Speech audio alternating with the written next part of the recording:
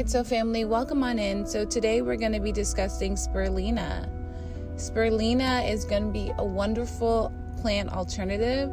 It contains proteins, vitamins, minerals, and even chlorophyll. This food supplement is rich in vitamin A and vitamin B complex, and it actually is the highest amount of B12 that you can get from any plant-based source, twice the amount as beef liver. So it is very rich in protein, and it is easily digestible and assimilated within the body. It can really help people to rebuild their cells, and it contains potassium for adrenal energy and muscle strength. So it can be great for removing toxic metals from the system. It can be great for balancing out your thyroid. It can be great for stimulating your metabolism, as it is going to be beneficial for your immune system.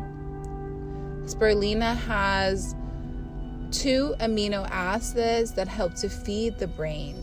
So it helps to alleviate having mood swings, making us feel a lot better, and allowing us the ability to be able to control and balance our body electrically.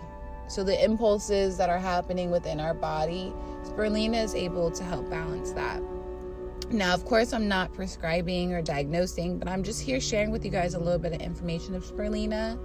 If you guys found this to be beneficial, please consider writing a review on my podcast, as it makes a huge difference in regards to the engagement. I also encourage you guys to consider sharing this podcast with a friend or family member. And if you're not following already, please consider following. If you guys are interested in becoming an exclusive subscriber, which means that you guys have the opportunity to be able to learn more about health and wellness on a more in-depth level, please consider. I look forward to seeing you guys soon. Be well, so family.